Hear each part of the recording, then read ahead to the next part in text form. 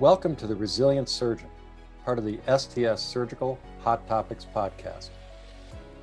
Our goal with the Resilient Surgeon series is to inspire our colleagues to be their best selves in and out of the operating room, using scientifically proven tools and recovery strategies of the world's top performers. I'm Dr. Michael Maddaus, and in each episode, I will talk to game changers who will share evidence-based practices, real-world strategies, and their own personal stories and experiences to help you build your resilience and to help you be your best self no matter what.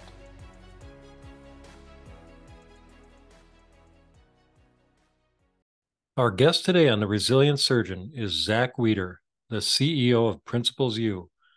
And the topic is our personalities and how they shape our lives, and how knowing our personalities and what makes us tick can dramatically guide us to a path of fulfillment and to a better understanding of others in our orbits that is so crucial for real collaboration and teamwork, both at work and at home. Zack co-founded Principles U with Ray Dalio, the founder and previous CEO of Bridgewater Associates, one of the largest and most successful hedge funds in the world.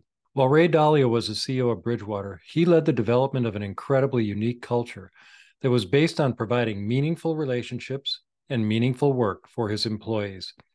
And a crucial part of his success in this endeavor was using personality tests with all of his employees, which had a powerful impact on their ability to create meaningful relationships and connection, and on their ability to leverage people's strengths in a more intentional and deliberate way for the benefit of the enterprise.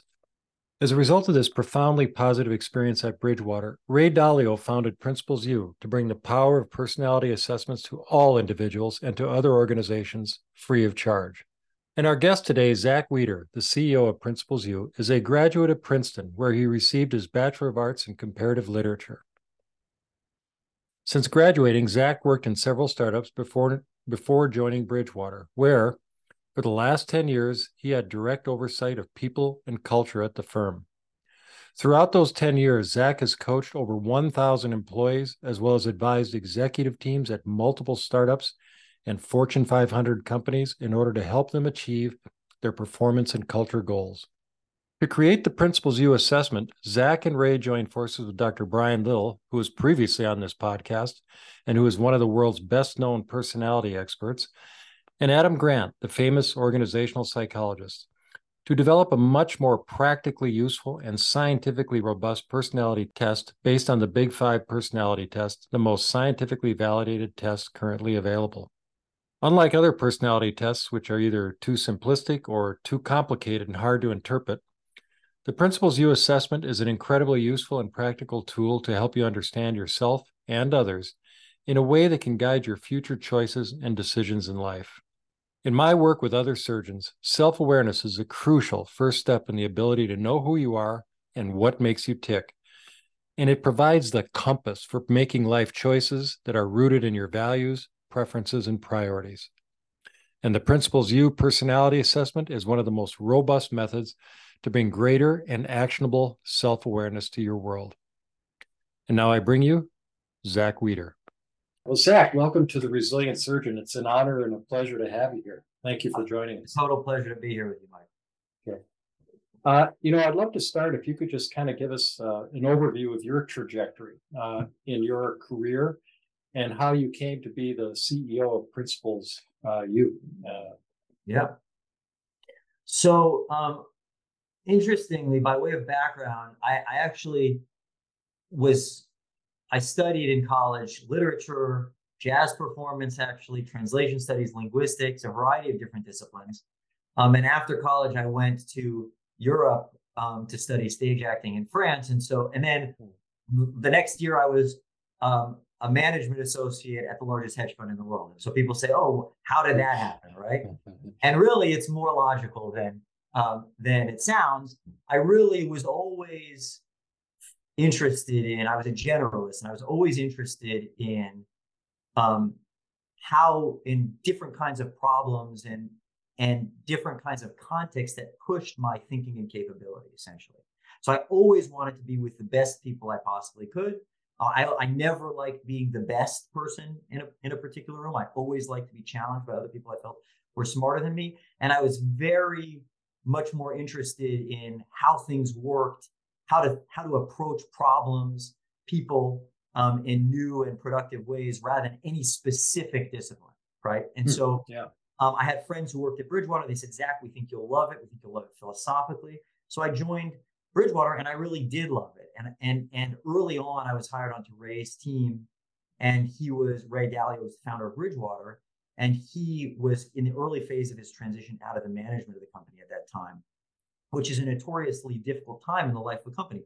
Most companies fail when their founders transition. So the conversation was, how do we keep Bridgewater successful? What are the reasons Bridgewater was successful in the first place beyond any one person? And that was a very interesting problem to me. And it was a very interesting context so early in my career to be, engaged with some of the smartest people in the world about that problem. And so I just found it a total adventure, a real ride. And I clicked with Ray well. I loved the culture. And that was really the beginning of that part of my journey. Throughout that period, we began establishing, okay, what really made Bridgewater successful? Was it this way of approaching problems, this way of approaching development of people to be most successful? And then that specifically became a real motivating area of inquiry for me. For you, for me personally. Yeah. Interestingly, my mother is a clinical psychologist. My father is a neurologist. Everybody asked me when I was young, were you going to do anything like they do? I said, no, never, never, never. And now I do organizational psychology. I work. Yeah, you're an organizational psychologist. Yes, absolutely. Exactly. Yeah. So it ended up coming full circle, but it was really out of a practical engagement with how to run an organization and how to develop people in that context. Now, you mentioned something in the beginning that I think is very germane to the conversation at hand and to our listeners in the context of why you're on the podcast. And you said, now I'm paraphrasing, of course, but it didn't matter where you applied this. You could apply this about yourself in any context. And in a way, that's a meta level sort of thing. Like I love creating systems and dissecting complex knowledge and making it simple. I mean, and I can apply that to all sorts of things. Is that what you're talking about here? Is kind of underlying tendency? Exactly. And so what was really interesting to me, what really kind of stimulated me both intellectually as well as practically, was the idea of, okay, how can I learn the right principles? How can I learn effective decision-making principles, effective ways of interacting with people that I work with, effective ways of reflecting on myself to be most effective, to apply myself most effectively? How can I learn those things that I can bring beyond any one discipline, and apply broadly to multiple circumstances? Like I think all the time, I'm just a new parent, as an example. And so I think all the time, what have I learned about thinking in this way, thinking in a principled way, thinking in a way that allows me to say, okay, how can I be the most effective parent, right? And some of that will be, new, but actually many people like you, Michael, you're a parent. Okay, we just talked yesterday. You were giving perspective on how you've approached learning to be a great parent. And so I'll go on that journey myself, but what's really most interesting to me is, okay, how do I utilize learning of others like you for myself, as well as share that learning with others that I can. That's really motivating for me. Yeah. And how did that play out in the drama world and acting and stages and that? I mean, how did that manifest? Because this is really, I think, the crux of what we're here to talk about today. Yeah. So interesting. Couple ways in which I think about doing stage acting, being on stage and being a performer that have a relationship. One was simply that I wanted to be around the best. I ended up being able to enter a context in which I was with really excellent practitioners of the theater, and so that pushed my own capability a lot. And so I find, as a principal, I'm motivated by learning and rapid growth. I want to figure out how can I grow most rapidly in anything that's actually important to me. And so as a principal, putting myself in context where I'm with the smartest people that I can possibly do that with that's a generally good principle for that kind of Yeah. thing. That's something you enjoy. Something I enjoy. Right. Yeah. Exactly. Secondly, one of the things that was interesting about the theater was it requires you to be in the moment while also stepping above yourself. Right. So you're constantly engaged in acting in a play, as an example, but you're also kind of, we call it the two U's actually. You're stepping above yourself to perceive how the action is unfolding, how the staging is working, how even mistakes that occur in the theater, which are constant. How do I react, improvise relative to those mistakes? And so that kind of process, that way of thinking, is something that I bring into a lot of what I do today.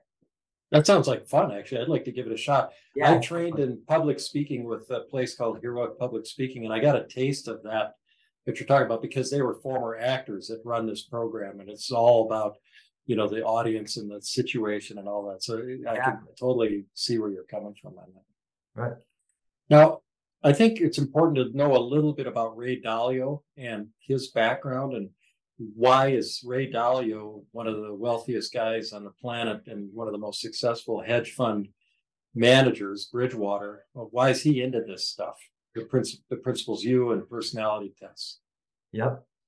And so great. So I'll speak a little bit about Ray. Ray is an interesting guy because he from an early age was interested in investing. He loved the game, but he could have been an independent investor, and that would have taken him a certain trajectory in his life. But what he was really after was something much deeper. What really motivated him was he loved that game, but he really wanted meaningful work and meaningful relationships. And he wanted certain kinds of relationships, deep relationships, long-term relationships.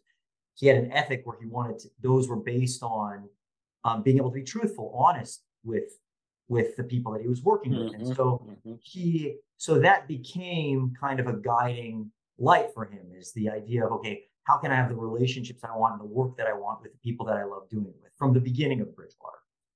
Then, call it a decade in, Ray had a major failure, almost basically lost the whole company. Talks about this publicly. He had to borrow $4,000 from his dad. He got the timing of a market call wrong, and he realized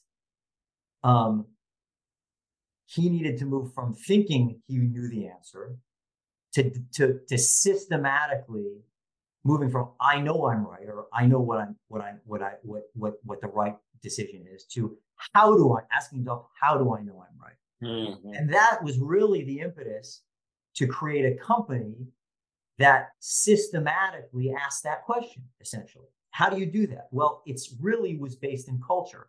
How do I create a culture of people who are ambitious, have ambitious goals, want to go after the same meaningful work, be on a mission together, while also are independent thinking, willing to stress test each other, debate in pursuit of truth. Okay, what conditions do you have to create a culture of people willing to do that to get to the right answer?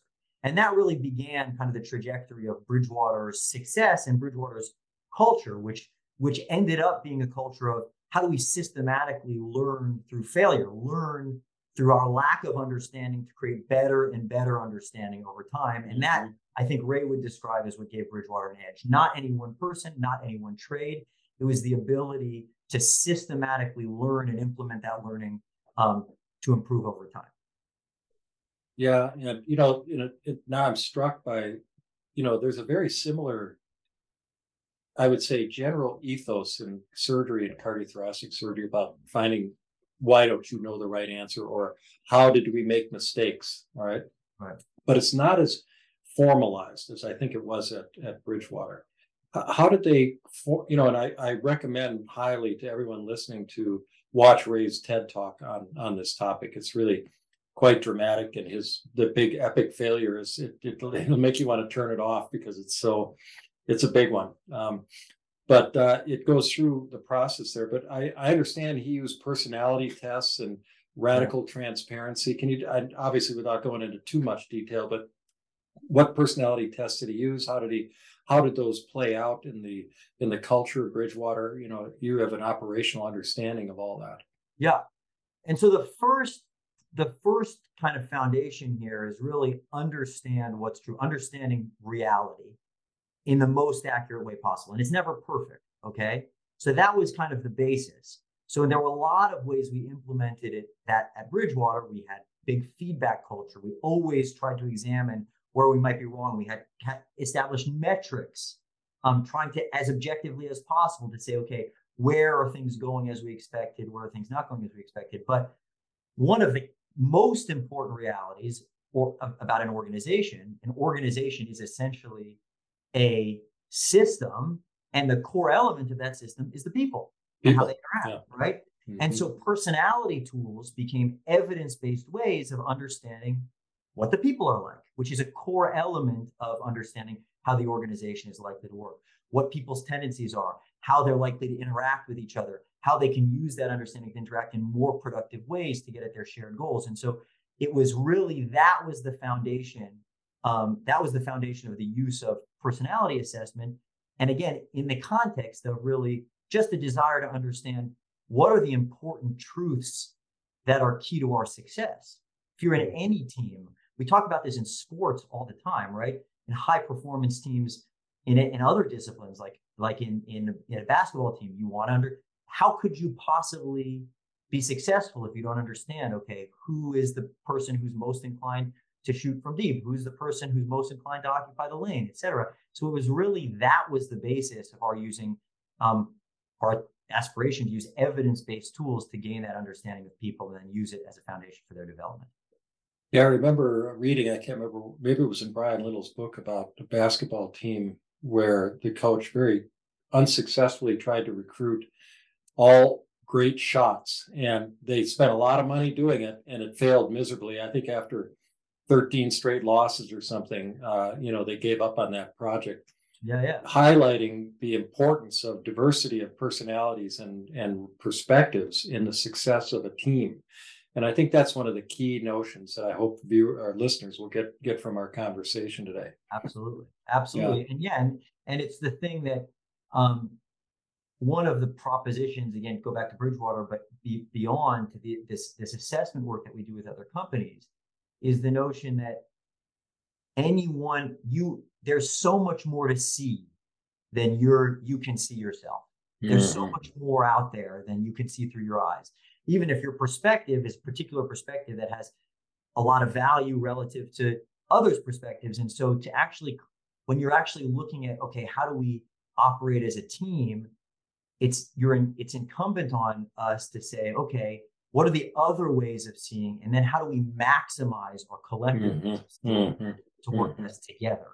And so that's exactly what you're talking about, right? Yeah. And it's a powerful situation. Right. And then what personality tests have been used at Bridgewater over the course, and how has that evolved, if at all?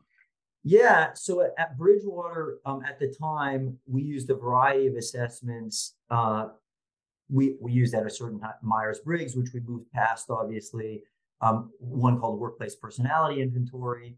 What we found was that while there was a range of validity of those, and so we did an examination of those once we learned more about kind of the personality assessment space. I could talk about that a little bit, but also that we couldn't get as much as we wanted from any one instrument. And that's one of the reasons why we built our own.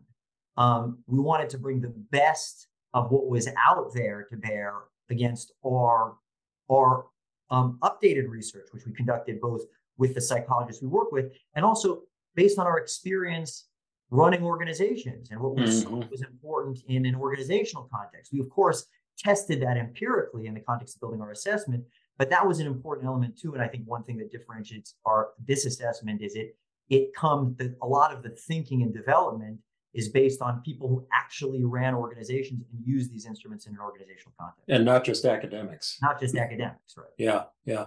And I think just for contextual background, it's useful for people to know why Ray decided to start the Principles U company, Yeah. with all of that experience that he's had, and maybe you could tell us about that. Fast forward in this transition, Ray, At Bridgewater that you were talking about. fast forward in this transition at Bridgewater, we're now towards the end of his transition, and Ray is in a phase of his life where he's fought many of the battles that he's going to fight. He's built his business, and he's learned a lot through that process. And as many people do in that phase of life, his impulse was, okay, now it's appropriate for me to share what I've learned to the extent it's helpful to others. It wasn't presumptuous. He didn't presume that it would be. He just decided, okay, it's actually would be gratifying for me, and I think helpful to others if I shared some of my key learnings. It ended up being helpful to others. And so we then began thinking about, okay, how do we spin out this new venture to deliver some of these tools and principles that we'd spent a lot of time building out to other organizations, and not exactly in the way that we did them at Bridgewater, because that was a specific culture, but preserving some of these core concepts we've already been discussing, preserving the idea that self-awareness, really understanding deeply what you and others are like, can be a critical foundation of effective relationships and effective collaboration in and outside the workplace, by the way. Yes, everywhere. Everywhere. Other elements that we talk about, which is that how transparency, how openness of more open communication can create a better culture, healthier culture in a team, and how we can communicate more openly, more honestly with each other, et cetera. So things like that. And that was really what set us off to build this organization. And some of what we do, Ray has done almost as a gift to the world. So as an example, Principles U, which we invested a lot in and invested both time and financial resources he invested a lot in, he wanted to have at least one product out there without any cost barrier that was comparable to very, very expensive, high quality assessment products in the market. He wanted to be able to provide that for others because he had found it so impactful for him and the people he worked with. So that was one thing. But then he also, as somebody who built a business himself, knows and believes that the viability of an enterprise is often, can it be viable economically? Will people pay for it? If it's valuable, will people pay for it? And so we have a business side as well, particularly focused on organizations. It's a tool called Principles Us, and that's actually a for-profit business. So there are two elements of what we do. A lot of what Ray wants to do is gift to the world, and there's a lot that's been done along those lines. And then by extension, we're also building a business that we're trying to make sustainable through really providing value to customers and organizations. Yeah, that's great. And, I just want to note that the Principles U personality assessment, you can just go to principlesu.com and it's a free assessment. You can take it. Anyone can take it for free. So it's available to anybody. Well, so then in the genesis of Principles U, I know that you all teamed up with Brian Little, Mr. Personality, and I say that from an academic standpoint, not him, but he is a personality in addition. Yeah. And then Adam Grant, who I suspect many of our listeners may be aware of, but maybe you could talk about those relationships and in particular how, I believe you've created this incredible product, and it's so robust and it has such credibility because of the input of these individuals and that. So just it'd be good to get a flavor of the background and then also, and this is a bigger question, sorry it's so long, but the Big 5 personality test. Now, I took that test multiple years ago, and it was interesting, but I didn't know how to make it actionable for me, and that was a big challenge. So, and I know that Principles U is sort of based on the Big 5 personality test. So there's a lot in that question, but if you could kind of give us the arc of that entire, arrangement, that'd be great. Sure, absolutely. So we had known Adam and Brian for a long time. Actually, one of Ray's sons went to Harvard and took a class with Brian, and that's where Ray met Brian. And oh, wow, I love these kinds of things. Yeah, that's fantastic. Adam met Brian at Harvard as well. Adam was Brian's student, and Brian. That's right. Brian inspired Adam to become a psychologist, actually. And so Adam ended up being an organizational psychologist, but there's a lot of connection here. Yeah. We had had these relationships for some time. Adam actually came back into View Bridgewater when he wrote his book Originals and actually did a chapter on Bridgewater. We worked with him to give him some primary material to actually study some of what we were doing at Bridgewater as an academic, as a researcher. So we had a relationship, and then as one of Ray and our principles has always been is when we try to do something, we want to get the best people we can possibly get, the most believable, sometimes we say, engaged. And they were really the most believable people we do. We had the luxury at that point of, I think, actually having access to the most believable people in the world on those things. Yeah, but we didn't I agree.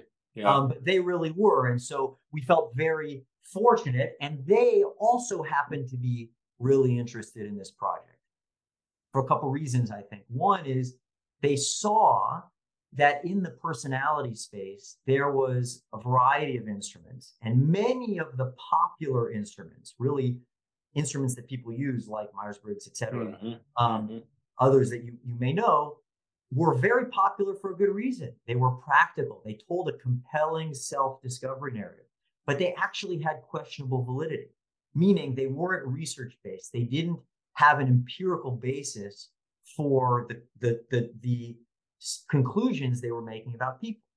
Then there were a lot of academic tools that were highly robust, meaning they told you a lot of meaningful things about people that actually predicted important outcomes in their work and life, but very hard to use, very technical, not very compelling. And so they were really interested, knowing how valuable these insights can be to people, particularly in a developmental context.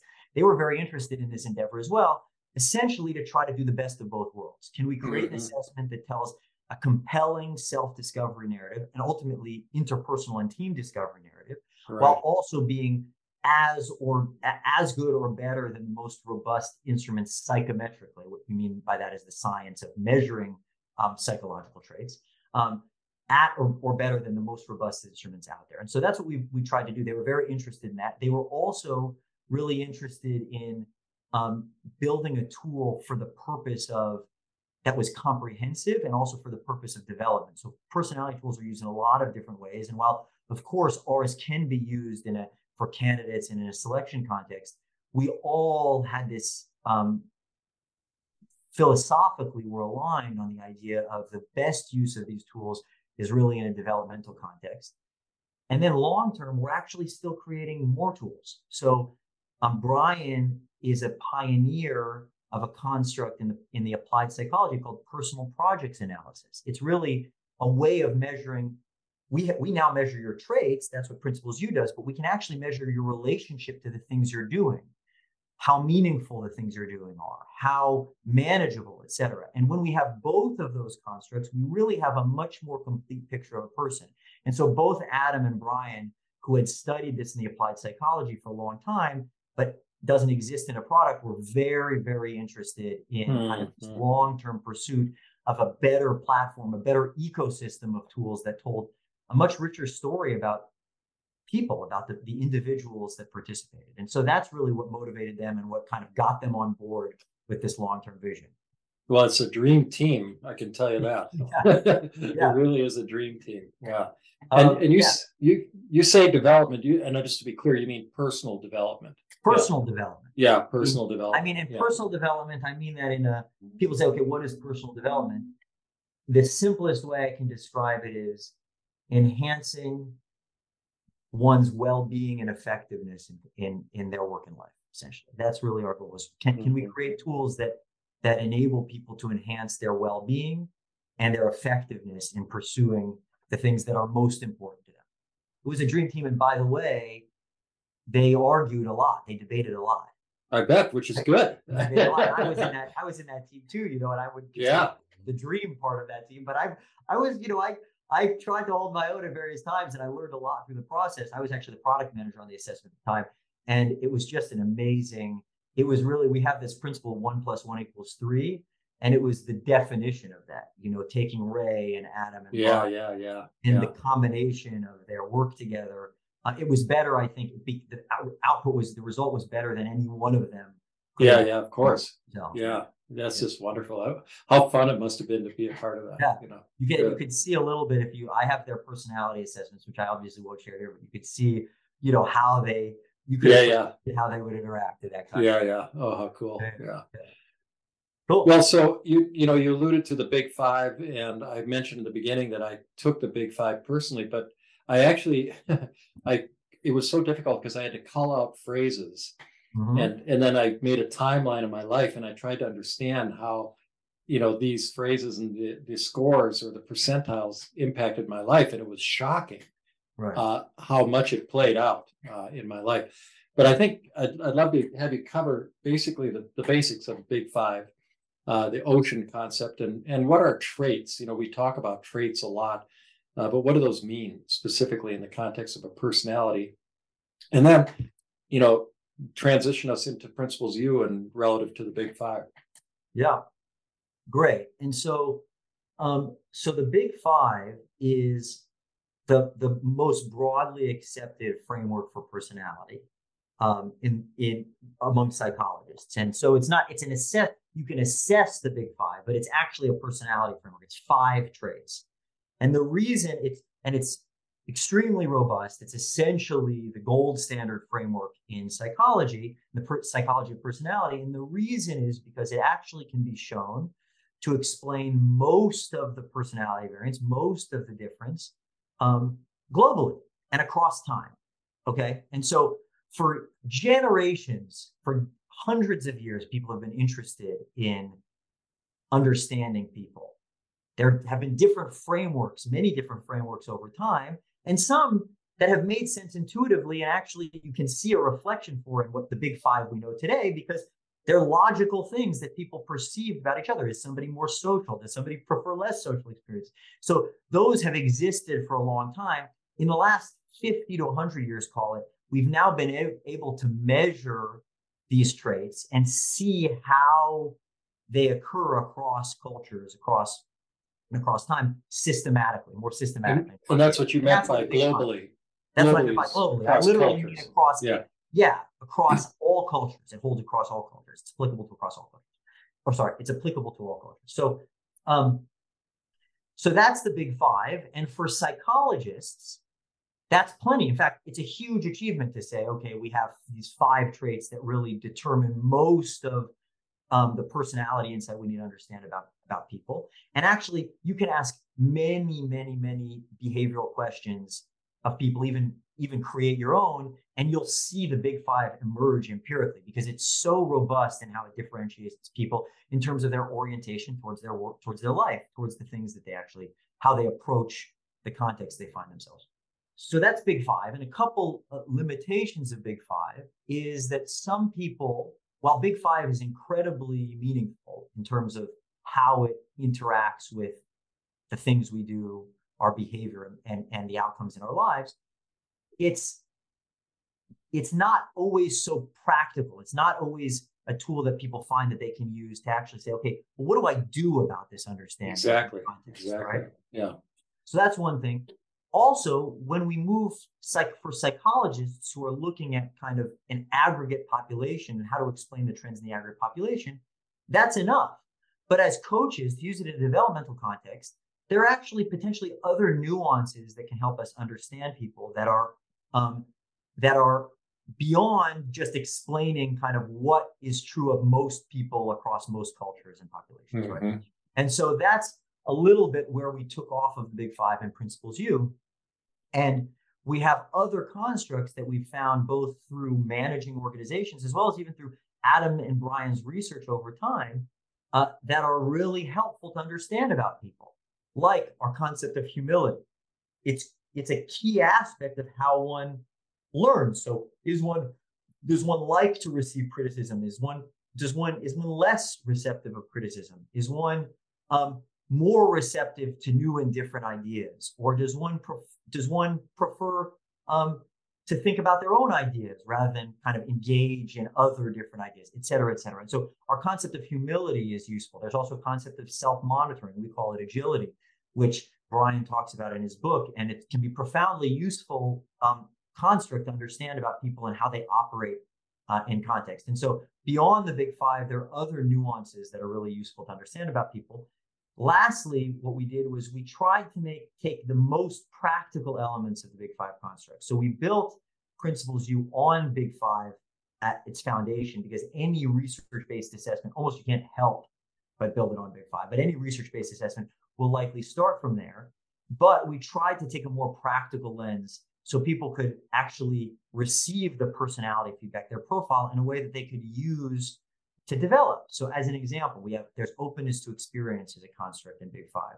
We make it creative orientation. Everybody has known for a long time that openness to experience has a relationship to the tendency to pursue creative endeavors, but we took really the more creative oriented aspects of that: originality, your tendency to pursue original thinking, non-conformingness, etc. There are a few others as well that we created some related constructs for. As an example, agreeableness, we divide into nurturingness and toughness, which have a relationship but are actually mostly orthogonal, which means they're independent. You can see there, agreeableness is a general tendency towards warmth, friendliness, well, agreeableness. Tough and nurturing gets at those core aspects, but actually when we look at how people behave, it tells a lot more about how they're likely to interact with others. Are they likely to actually be direct? Are they very sensitive to people's emotions in a particular context, or less sensitive to particular emotions? So we tried to take a very practical bent on some of the core Big Five constructs. Yeah, and I think it'll be of interest if you could talk about what a trait is. Yeah. And then just go through, briefly or whatever way you want, ocean, and because there's five traits there, right? Yep. But Principles U has 17 traits that you've defined, and you've brought in all this expertise and experience from things. And if you could, I think it's really useful to think about the cognitive style, applying style, those things. If you could kind of give a sense of the difference between the two. Yeah. Great. So when psychologists, and I want to say again, I'm not a psychologist by background. I work with a lot of psychologists and know a lot about kind of these particular assessment constructs. But psychologists understand personality in terms of traits, and traits are essentially patterns of thought, feeling, and action. But what we mean by that is they're really like the way we measure your traits is really trying to get at your most natural state, essentially your comfort zone, right? And so when we think about our traits, the easiest way is maybe to think about extroversion as an example. That's an orientation. It has a basis in the brain, in our neuropsychology. Could talk about that if there's interest, but basically it's a core orientation towards the circumstances, the context that we confront in our lives. So is somebody more likely to prefer certain elements of a particular environment or not, right? It doesn't mean we can't operate a different way, right? And so somebody who's introverted biogenically by nature can enact extroverted behaviors. They can be in a highly stimulating social situation. They can lead a group conversation. It will just be different for them because of that preference, but because of that core orientation. So often we distinguish between traits, which are our core orientation, almost like our most natural state. Some people say like our handedness, whether we're right or left hand dominant, versus our behavior, which is actually how we show up in context. And those things have a relationship, a predictive, probabilistic relationship, but not a deterministic relationship. And that's a lot of the coaching and growth we see using personality awareness is how do we use our understanding of ourselves to actually show up in the ways that are most effective in the context that demand that of us. Yeah, so that's good. And I want to just highlight a practical example of that. So just to be clear, a trait is a biogenic, right? Biogenic tendency that is kind of like if you're right or left-handed, it's your preference. It's a strong preference, can be stronger. They don't change much over time. They don't change much over time. And if they do, it's really in expected ways. So we call it stable. They're quite stable over time. And we actually construct our personality assessments to measure the stability. And if it's a good instrument, it's shown to be stable over time. Stable over time and independent of gender and culture also. Yeah. And so we have these biogenic tendencies or traits, but they're not, as you said, and I want to just highlight the word deterministic. In other words, your trait is not your fate. Right. I just Right. made that up. I thought that was pretty good creativity on my part, but I'm sure you've used it before.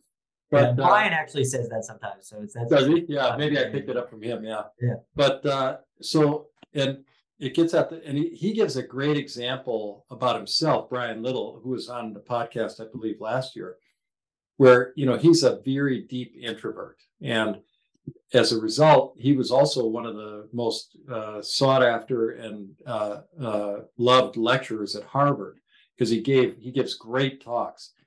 But he's so introverted that the energy required that is not natural for him to give that talk is so draining that afterwards he would retire to the bathroom in a stall and sit down to recover. Exactly. Yeah. Exactly. And that's a perfect example of kind of our strong tendencies, but they're not deterministic, that they're something that you can navigate around. Exactly. And so tendency is a good way of looking at a trait. Yeah. Right. Yep. And, you know, one of the things I love is this concept of free trading. And I think I just highlighted that. Maybe you could talk about that a little bit relative to our biogenic traits. Yeah. And so Brian actually is really coined this term and has researched it a lot. And it's a profoundly useful term, I think, profoundly useful concept in understanding people. Is a free trait is when we act out of character, essentially, out of accordance with our core tendencies, when we enact behaviors that are contrary to them. So, like you described, Brian, who's an introvert by nature, enacting extroverted behaviors like operating in a highly stimulating environment, being extremely vocal, leading a group lecture, or professing, as he would say, you know, that was out of character for him, less natural for him. That's what enacting free traits means. And what we have to understand about free traits is we all do this. We all do this. There are agreeable people for the entire month of March, Brian says sometimes, who have to act disagreeable to get the right care for their child or mother in a hospital. It impacts them. There are some people for whom that would be more natural, and there are some people for whom that will be less natural. That's our traits operating. Those are the dynamics around our traits. But we're all required to do this at times. And so the question is, how do we do it in a way that's sustainable? How do we do it in a way that enhances our well-being and effectiveness rather than long-term, rather than takes away from it? There's growing evidence that enacting free trait behavior, acting out of character, can be compromise our well-being and sometimes even physical and emotional health in a very literal sense, while at the same time advancing it, while at the same time acting in service of our core projects. And so core projects like out of love for my child or out of love for my family, what do I need to do to express that? So that's when we talk about the impact of coaching, the impact of our own self-awareness. It's really how do we do that in a way that's well managed, so we don't burn out, so we don't cause too much stress, so we can show up in the most effective ways. Another interesting fact about free traits is most often, and this is kind of, I think, based on Brian's research, is people describe enacting free traits, acting out of character, for two reasons: love and professionalism. Very useful insight that we're driven towards acting out of character, often through love and professionalism. And those are major motivators of us flexing our behavior, shaping our behavior to suit the environment we're in. Yeah. Okay. So I really want to highlight the principles here because they're so important. So we have biogenic traits.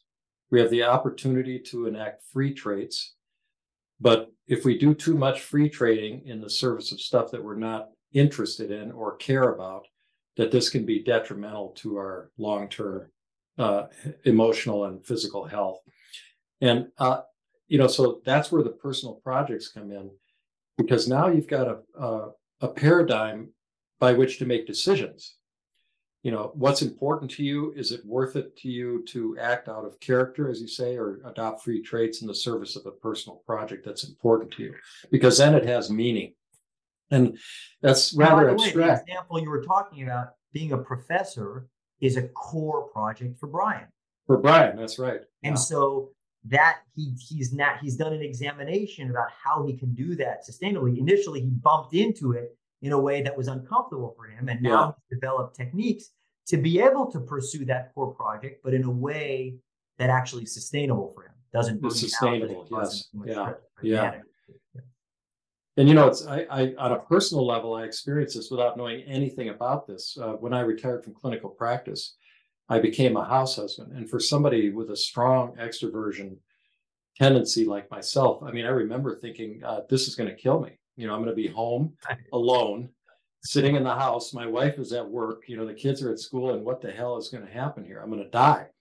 But I turned my attentions. My nurturing score is very high, but I turned my attention to taking care of the kids and baking, you know, banana bread and stuff like that. And you know, I learned so much, but I found ways to take care of myself in the midst of heavy free trading like that as a house husband.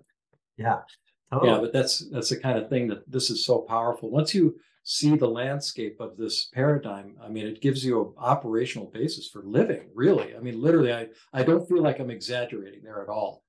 No, I don't think you are. And I think even in that example, I imagine people can reflect on their own lives and think about the context in which they've been stressed, the context that in which they've been most comfortable, least comfortable, how those dynamics are playing out on a day-to-day basis. And if you even have tools to reflect on how do our traits shape our projects, but also how do our projects enable us, sometimes force us to act in and out of character, and how do we manage that in the best way? If you even have some language to talk Some about language, yes. some language, it can be hugely, hugely impactful because it's actually what's happening all the time, right? Yeah, yeah. And that's the power of Principles U, because it really does give you the good language for this and the setup. And speaking of Principles U, if you could kind of give us a lay of the land of the traits and the three categories that you parse those out into. Yeah.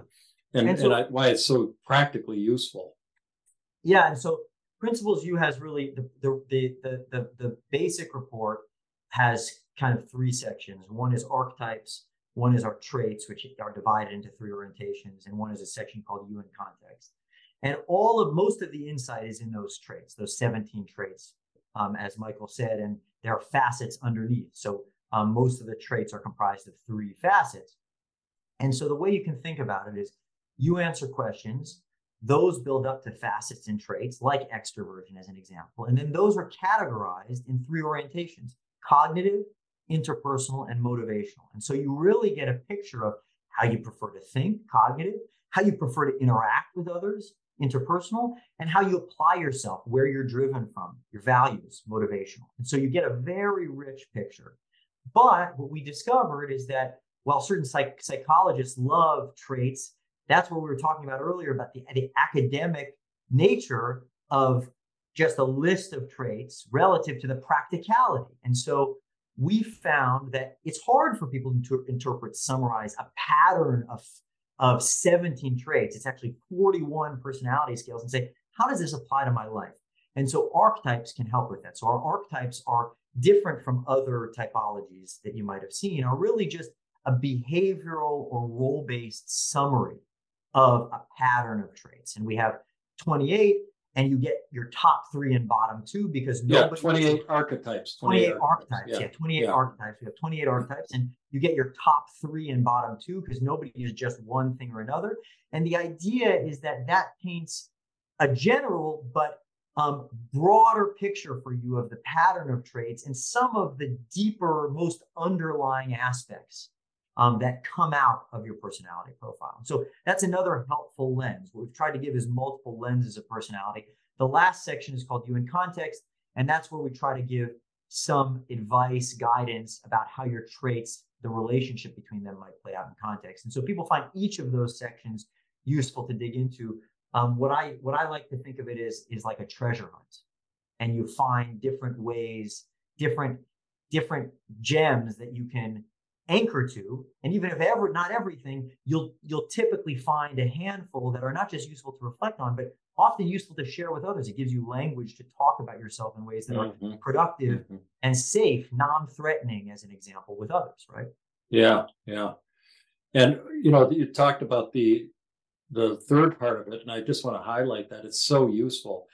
So you have the third part is how you respond to different situations, and it's very specific. You go through your traits, and then the topics that are covered in how you respond to different situations are when interacting with others, you, and then there's a whole bunch of things. When planning, you.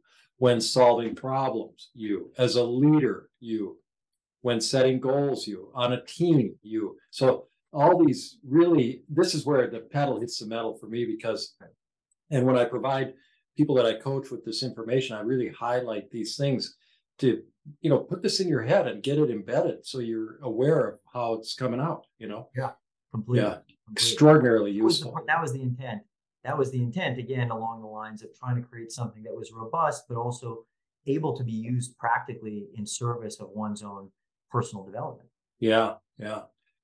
So you've talked about the components now. Oh, are there any particular traits or patterns that you would say are strongly associated with thriving, fulfillment, resilience, wellness, whatever term you want to apply to it? Yeah. Either associated either in a positive or a negative way? Yeah. To be aware of. So there is actually quite a bit of research on this, but it gets, the question then is, are traits fates? And the answer to that is no, right? Yes. And so I want to be thoughtful about that. The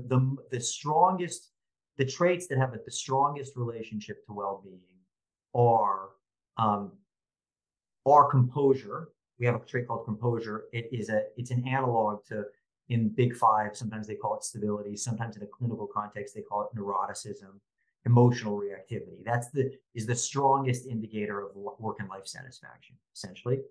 Extroversion also has a relationship. There's a lot of association of extroversion to the experience and seeking of positive emotion as well. Interestingly, in our assessment, nurturingness and humorousness also. Humorousness is not just about being funny, it's about lightheartedness, how seriously you take things, how serious, intense versus joyful and lighthearted.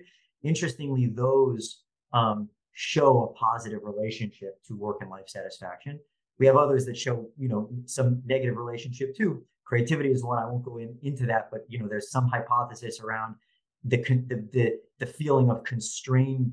A lot of people who have a highly creative orientation feel constrained a lot by their environments. So anyway, there's interesting questions there, but the most important question is, what really determines work and life satisfaction? And we find that having the awareness to be able to manage your traits and in context is critical. It's critical. And so wherever you fall, well, of course, it can give you have some relationship to your likelihood to feel certain kinds of positive or negative emotions in context.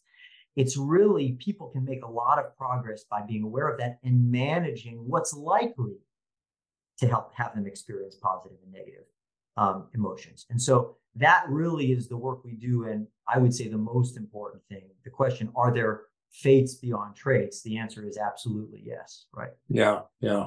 And what I love about this is that this process is empowering to individuals. Instead of feeling like you're at the mercy of the world and sometimes yourself, right? I mean, it gives you a construct that really allows you, it's a very empowering, empowering. And wherever, and it's not judgment. So high or low is not good or bad. No, every personality has different aspects, and there are strengths and potential growth opportunities associated with wherever you fall. The people who maximize their well-being and effectiveness most over time are the people who reflect on those things and actually do something about them. Yeah.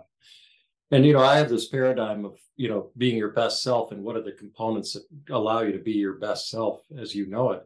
And the first of that is, the first of the four quadrants is self-awareness, to really understand yourself. And this is by far the best tool, in my opinion, for that. And then the other one is habits, sleep and exercise, purpose and connections with others. But I view self-awareness as being the keystone element of this entire enterprise. I love that, and I totally agree. I mean, you can even say I can't imagine how without self-awareness you can you can put yourself on a path that's most consistent with what you want, most consistent with your civilization. And there's a lot of research on this, so it's not huge amount, like huge amount of research on this, but it's just logical. Also, like how could you make informed choices about your own life without that kind of awareness, right? Correct. And so the awareness allows us to make choices that are most consistent with our long-term well-being and effectiveness. And we have a lot of choices associated with that. So we may as well invest in making them well, right? That's kind of the premise. Right? Yeah.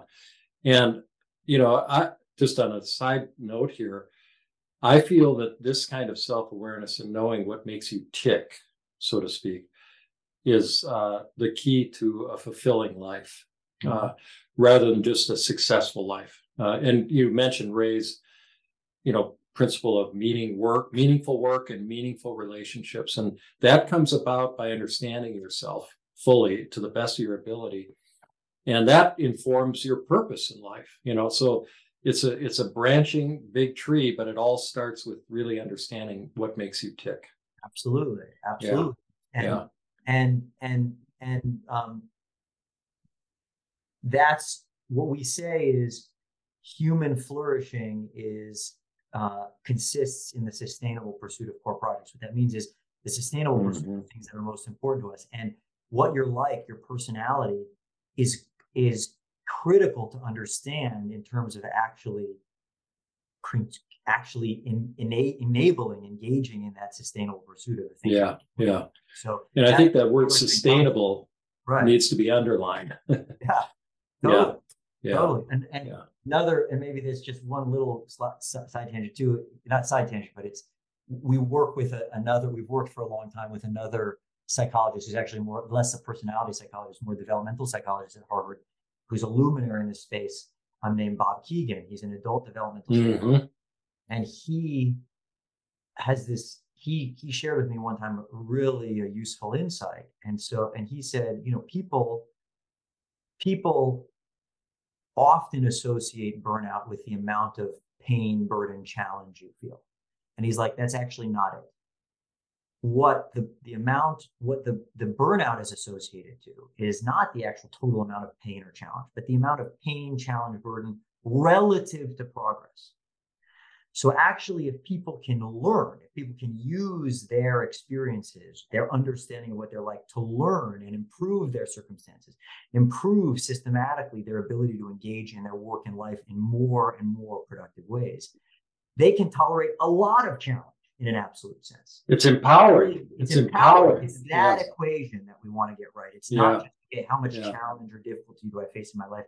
It's how do I take a perspective on that, because we're all going to face it, take a perspective on that challenge and difficulty that actually leads me to create progress in the things I'm going after. And personality tools, self-understanding, self-awareness, I think we're agreeing is really critical to that. Yeah, wonderful. That's great.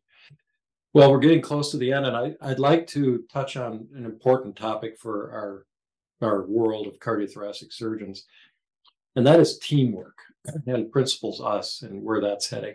I have to say, and I think it's slowly starting to change, but the world of surgery and cardiothoracic surgery has typically been one of islands of self-sufficiency. You're the surgeon, you build your practice, you do your thing, and yes, you're in a department or a division, but is it really functioning as a team? Is it really functioning as a team? And what does that mean to really function as a team?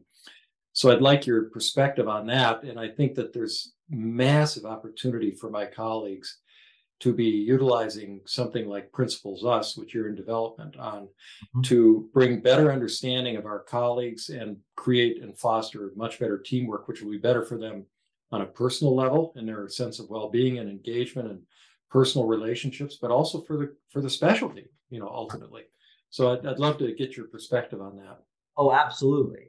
And one of the core um, purposes of our creating this product was to go beyond. Some product is just focused on the individual. We have a really robust picture of the individual, but we really wanted to go beyond the individual to interpersonal relationships and teams because of how useful this insight is in that context. And almost, if you can imagine, we do this little exercise with teams we work with. We start with almost kind of a feels at first like a silly icebreaker, but it's not. And we put up these images and we say, okay, how many people do this? And one of the images is like talking elevators, right? And then we say, okay, how many people don't like when other people do this? Not to create tension right away. And half the room then raise their hand. Yeah. How many people organize or color code their closet? And it's like half the people raise their hand, and half the people, it's like implausible. Like, how could you possibly? What the hell? What the hell? Yeah, exactly. And so these are funny things, right? But what it shows us is, one, our personality actually impacts a lot of our behavior, including behaviors we consider trivial. Mm-hmm. Two, the more important thing is we all see things through our own eyes, often through the lens of our personality. Mm-hmm. To the point that in the worst case, particularly in high pressure situations, but in situations broadly, is we're not aware enough of that, and we almost have a tendency to judge others for it. Oh, how could they possibly think that way? They must all the time. They must be crazy. Yeah, leads to arguments. Right. Leads to arguments, like almost like the person is trying to frustrate you, rather than what the truth is. I would say the truth 9.5 times out of 10. There's always an increment, but the vast majority of time we see the truth is they actually see things differently. They're actually operating based on a different set of needs, a different set of desires that they have, a different orientation to the situation. And so once you realize that, you can use a personality tool to what we call step above it, to actually then, with curiosity, say, oh, why might that be occurring? And how can I use my understanding of how we see things both similarly and differently to just be most productive in how we work together? And so it moves the conversation from one person seeing one thing to another butting heads, as an example. Mm-hmm. In the worst case, in an argument, in even worse case, ending a relationship. You know what I mean? Okay, how do we simply use this insight to collaborate most effectively together? And that is kind of the foundation for effective relationships in and outside of work, I believe. Then once you accept that, there are so many interesting dynamics that a tool like Principles Us can show you, because you can see your whole team. You can see, for example, your whole team has a certain set of overall tendencies, but there are people who are different in the team. There are always a couple individuals who are different in the team. Okay, how might they help us balance? Where might those tendencies lead us to a strength and also a potential gap where those people might help us balance? What's those folks' experience of our team, as an example, right? Are those people able to be their best selves in the context of the team, right? Often you find that insights, personality dynamic insights, can reveal very obvious techniques to engaging more productively together that were under the surface prior to that, right? So that's under the surface, yeah. Right. Well under the surface, right? Yeah. And there's another added benefit here, because if people understand each other and what makes them tick, and you're in a team situation, to be able to leverage somebody's particular strengths, personality profiles, whatever, it serves the team potentially profoundly. It creates more understanding and compassion between each other. But the spin-off, it seems to me, is by utilizing somebody's strengths and talents as manifested by the Principles U, when they do that, it's energy giving. I mean, It's, as you say, it's their natural tendency, it's their right hand, and they're going to be a lot happier at work. They're going to be a lot happier at home, wherever they are. Totally. And so it's a big deal. They can be themselves in a sense, in a way that's meaningful. And so we talk about how the best teams are ones that interact with empathy, awareness, and informed skill. And the empathy, it actually goes beyond that. Mm-hmm. We want to help use these tools to help move people from self-awareness, lack of awareness, to self-awareness and other awareness of those around them, to also even some amount maybe of self-disclosure. Can we talk about these things? Can we interact in more authentic ways?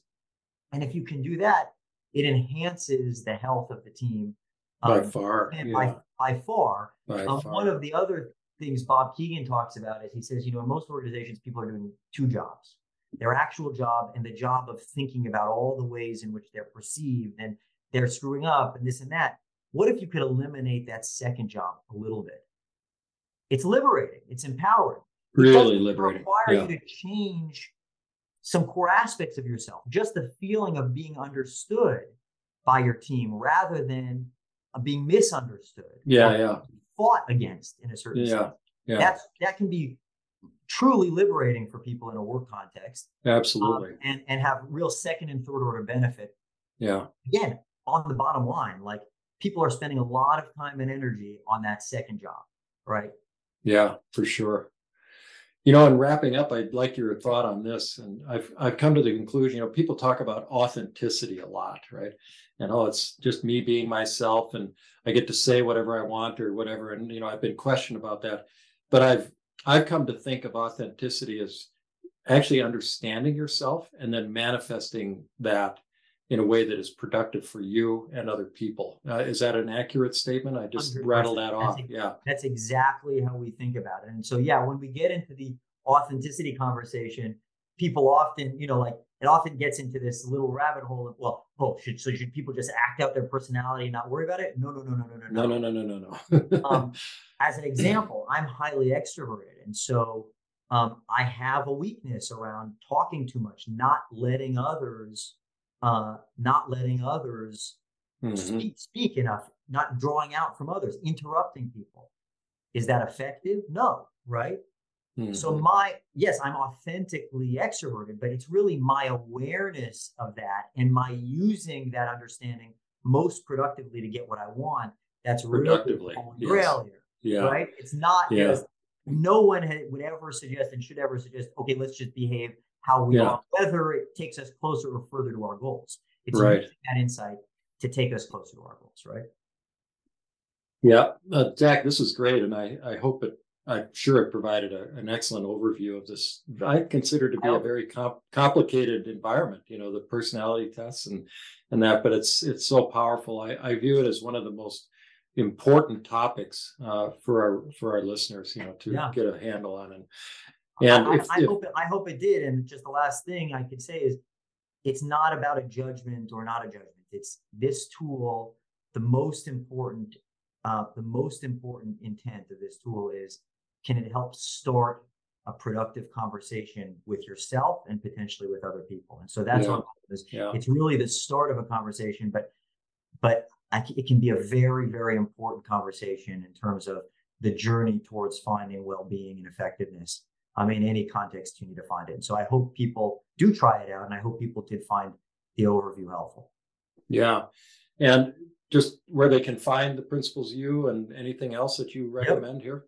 Yeah, you can take it, as we said. One of our goals was to provide a high quality assessment that usually comes at a very high cost with no cost barrier. And so you can take it for free at principlesu.com. Then there's an enhanced set of features for teams and organizations at principlesus.com. And you can go to both of those sites. And if you want, there's a support page. You can shoot questions to us if you have any questions.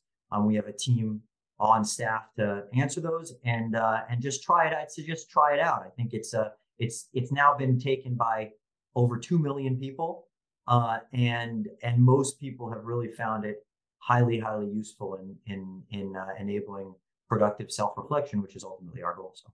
Yeah.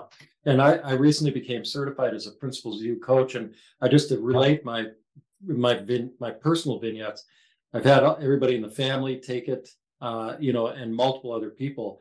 And they are shocked at how accurately this portrays them. But it's really valuable to have some coach. And one of the things that's nice about the Principles U site is that you have an ability to hire a coach through that site, Yep. because they can do a debriefing and really help you navigate through the results and provide much further insights than you can get just reading it on your own. Exactly. Yeah. So, well, thank you so much for your time, Zach. I really appreciate it. But most importantly, thank you for all the work and bringing this, what I consider to be an incredible tool to the world at large, to you and Ray and Adam and Brian. I mean, what a thing you've done, and what a team, you know. So yeah, well, it's my absolute pleasure speaking to you, partnering with you, Michael, and also sharing this broadly. Our goal is to essentially democratize or scale these insights to anyone for whom they would be useful. And so that's great. Part of that process for us. Yeah. All right. Thanks, Zach. All right. Thanks so much, Michael. This has been The Resilient Surgeon, a podcast brought to you by the Society of Thoracic Surgeons. Thank you so much for listening. If you like this podcast, please rate it 5 stars and let your friends, trainees, and colleagues know about it. On social media, you can use the hashtag #BeYourBestSelf. More information about the Society of Thoracic Surgeons is available online at sts.org.